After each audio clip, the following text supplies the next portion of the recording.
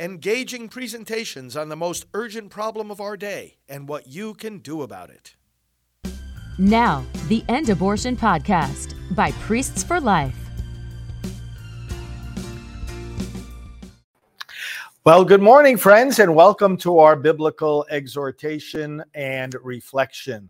Today, I'm coming to you live. I sometimes will tape these reflections early in the morning and prior to going off on a trip or having the various meetings of the day. But today, my schedule allowed me to come to you right at this time. So feel free to send in your questions and comments. I can see them on the screen here. And so let's pray for one another. Let's look at the first reading for today from the book of Genesis, and let's intercede for the nation and for the world. In the name of the Father, and of the Son, and of the Holy Spirit. Amen. Lord God, we turn to you today with repentance from our sins. We ask you to forgive all the sins we have committed. We renew our sorrow for sins in the past that have been confessed and forgiven. We renew our determination to resist the lure of sin and the power of temptation. We renew our commitment to live in the joy of your Spirit and under the influence of your grace. Bless us, cleanse us, as your word tells us, completely from our sins, and enable us to rejoice in this day, living as new creations in Christ. We pray through the same Christ, our Lord. Amen. Okay, one of you was saying that you're from Arizona. I will be coming there on the 23rd of this month because it is the Arizona March for Life. It'll be taking place in Phoenix. I'll look forward to seeing you there. In fact, I'll be speaking on the plaza where we will have some of our Silent No More ladies, those that have had abortion and are speaking out about their experience and giving witness to the healing power and mercy of Christ. So we'll be doing that there in Arizona. Just looking ahead, I'll be at that March for Life, State March for Life in Sacramento, California on March the 6th, and then in Hartford, Connecticut on the 22nd, the Connecticut March for Life, 22nd of March. And these are going to be great events, brothers and sisters, where we'll be together. And you know, at the National March for Life, for decades, we've been having the Silent No More gathering and also at the West Coast Walk for Life, as we did just a few weeks ago. And it is a powerful aspect, isn't it, of bearing witness against abortion, that those who've actually been through it strike back against it, if you will, and asking forgiveness for their sins and manifesting and sharing with others that it was a lie, it was a deception that got them to the door of that abortion facility.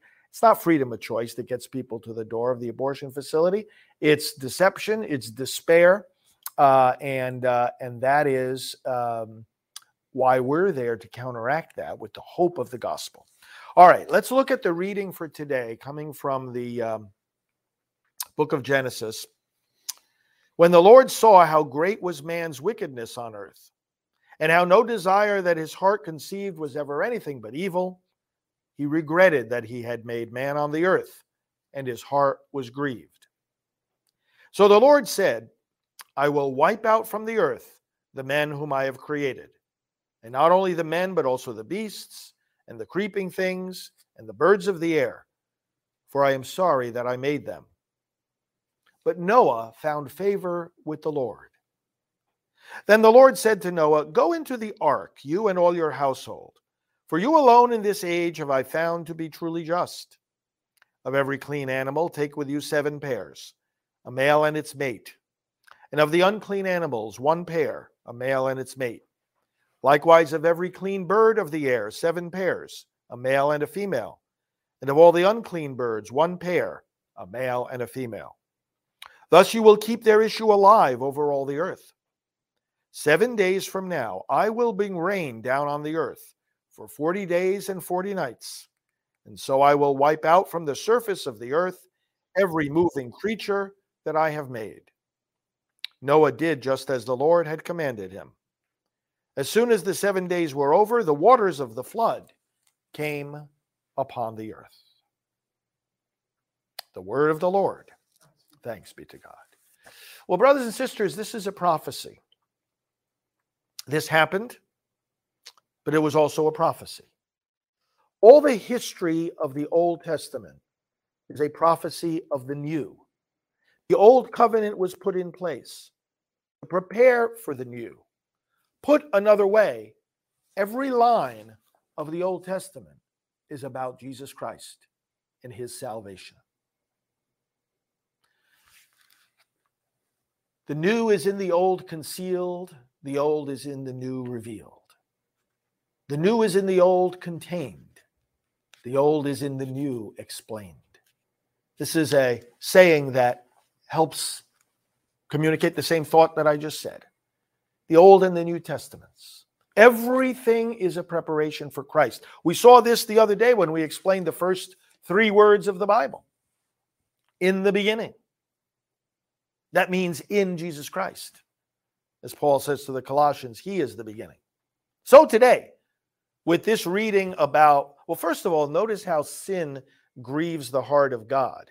We're going to see how the building of the ark and the flood foreshadows the salvation we have in Jesus Christ. But look first at how the grief of the heart of God, to the point of regretting. I mean, the creation of human beings is the culmination of his act of creation, the crowning of it, making us in his own image, as we reflected the other day. What a glorious thing. And then he has to come to regret it. That is so sad.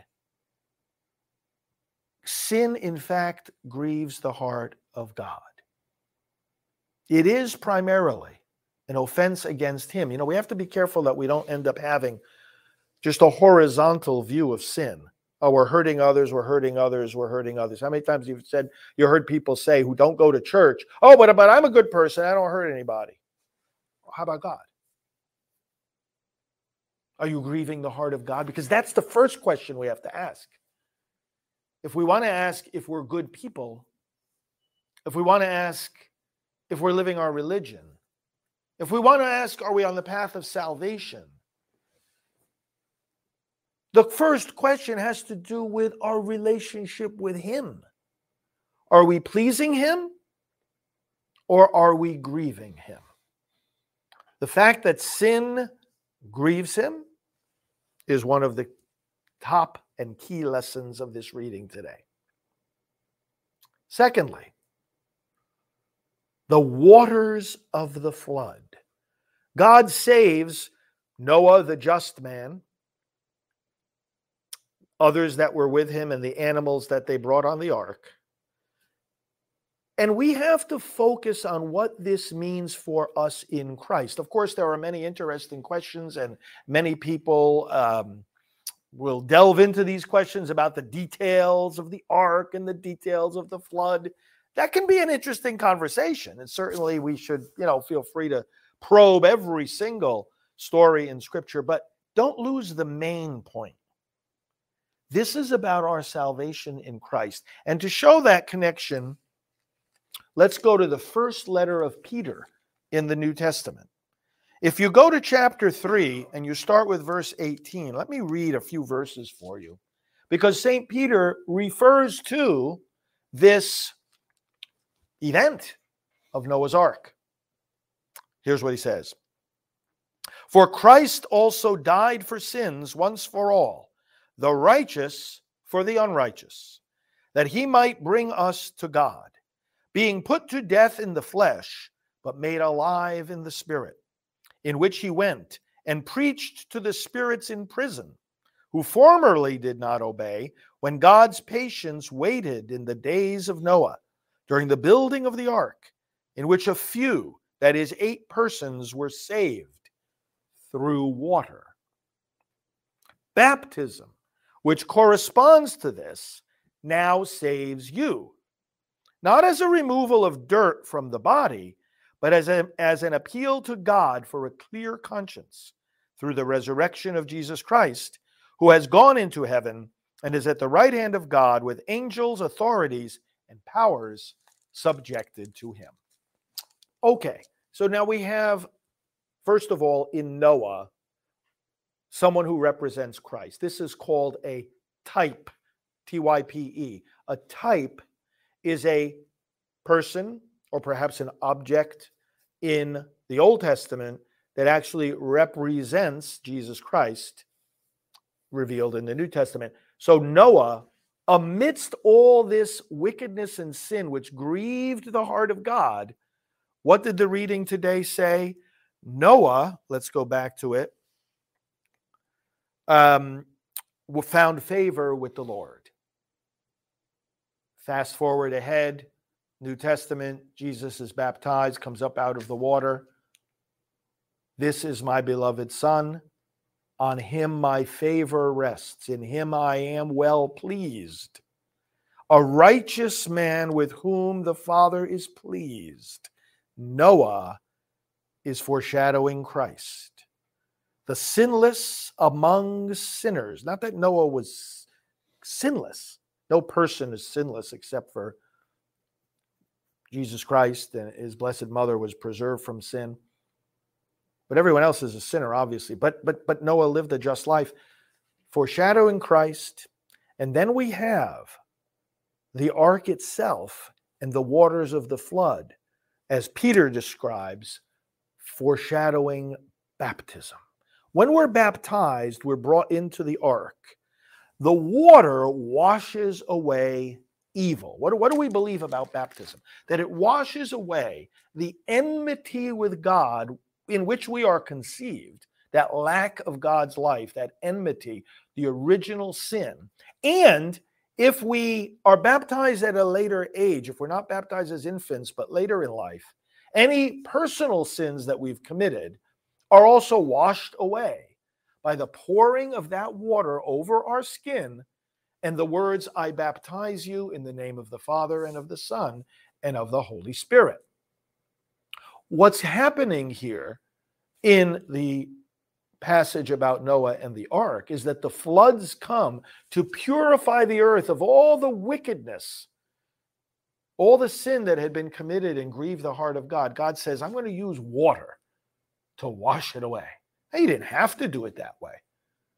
God could have just thought a thought or waved a spiritual hand and gotten rid of the wickedness. But no, he used water because he knew he was going to use water when our Lord Jesus Christ came and said, unless you are baptized with water and the Holy Spirit, you cannot enter the kingdom of God. It's a foreshadowing of the baptism that washes our sins away and of the ark, which is the body of Christ, the church. We're entering into the ark when we enter into the Christian community via baptism. We're entering into a new way of life. We're entering in to a new humanity. And this new humanity, finally, brothers and sisters, is the people of life. We're united with Christ. Christ said, I am the life, the way, the truth, and the life, the bread of life, the resurrection and the life. I came that they may have life and have it to the full. Christ is life. If we're united with him by baptism, we become the people of life. Noah, the ark, the water. You know, the other time in Scripture where water, well, there are various times where water is pointing to baptism. You remember some of the instances? Of course, the biggest one is what? The people going through the Red Sea. Remember what happened. The story is not just that the sea opened up and they went through on dry land. Not even the soles of their feet got wet. You know, in the mornings when I go out and open the gates, when I'm here at Priests for Life, and hopefully you saw the post that I made, or I go out into the garden there. There's a little statue of Jesus. I make a little 45-second pilgrimage each morning. But very often from the statue to the second gate that I have to open, I'll walk across the grass. And when I get over to the concrete after walking across the grass, I see the imprints of my shoes on the sidewalk because a little bit of water got on them. Scripture tells us not even that happened to the Israelites when they went through the Red Sea. Not the soles of their feet didn't even get wet. But that isn't the only part of the story to pay attention to. It's what happened next when the waters came back. Don't just think about the waters parting. The waters came back. And what did they do? They drowned the enemy. The enemies, those that were enslaving the people of God, they had come back out and they were chasing after them. At first they were scared because of the plagues, and they said, oh, we have to get these people out of here. We're going to be killed by these plagues. But then they, in the hardness of their heart, because hard hearts always go back to evil, they go back. That's the tendency. Of course, we have to let our hearts be captured by the grace of Christ and be solidified in that grace. But the tendency is always go back to the evil. So they did. And then they went out and ran after those Israelites. Let's go get our slaves back. That's what sin does to you and me, brothers and sisters. We might confess our sins. We might renounce a sinful lifestyle, but it wants us back. Remember yesterday, the reading about Cain and Abel? Sin is a demon lurking at the door. Or St. Peter, the devil prowls like a roaring lion. Prowls! He's not content with leaving you alone. He doesn't take no for an answer. When you repent of sin, when you reject him, when you renew the vows of your baptism, when you say, I reject Satan and all his works and all his empty promises, yes, yes, yes, amen, he doesn't take that for an answer. He's going to go on the prowl again. He's going to look for another opportunity. And this is symbolized in the Red Sea story, that once those Israelites went through on dry land, Pharaoh and his army said, let's go get them. Notice how stupid a hard heart is. Do you ever notice that? You know why I say that? Because look, they just saw before their very eyes the power of God in opening the sea. They didn't think they were going to run up against a problem if they tried to go against that. How stupid. Evil is always stupid.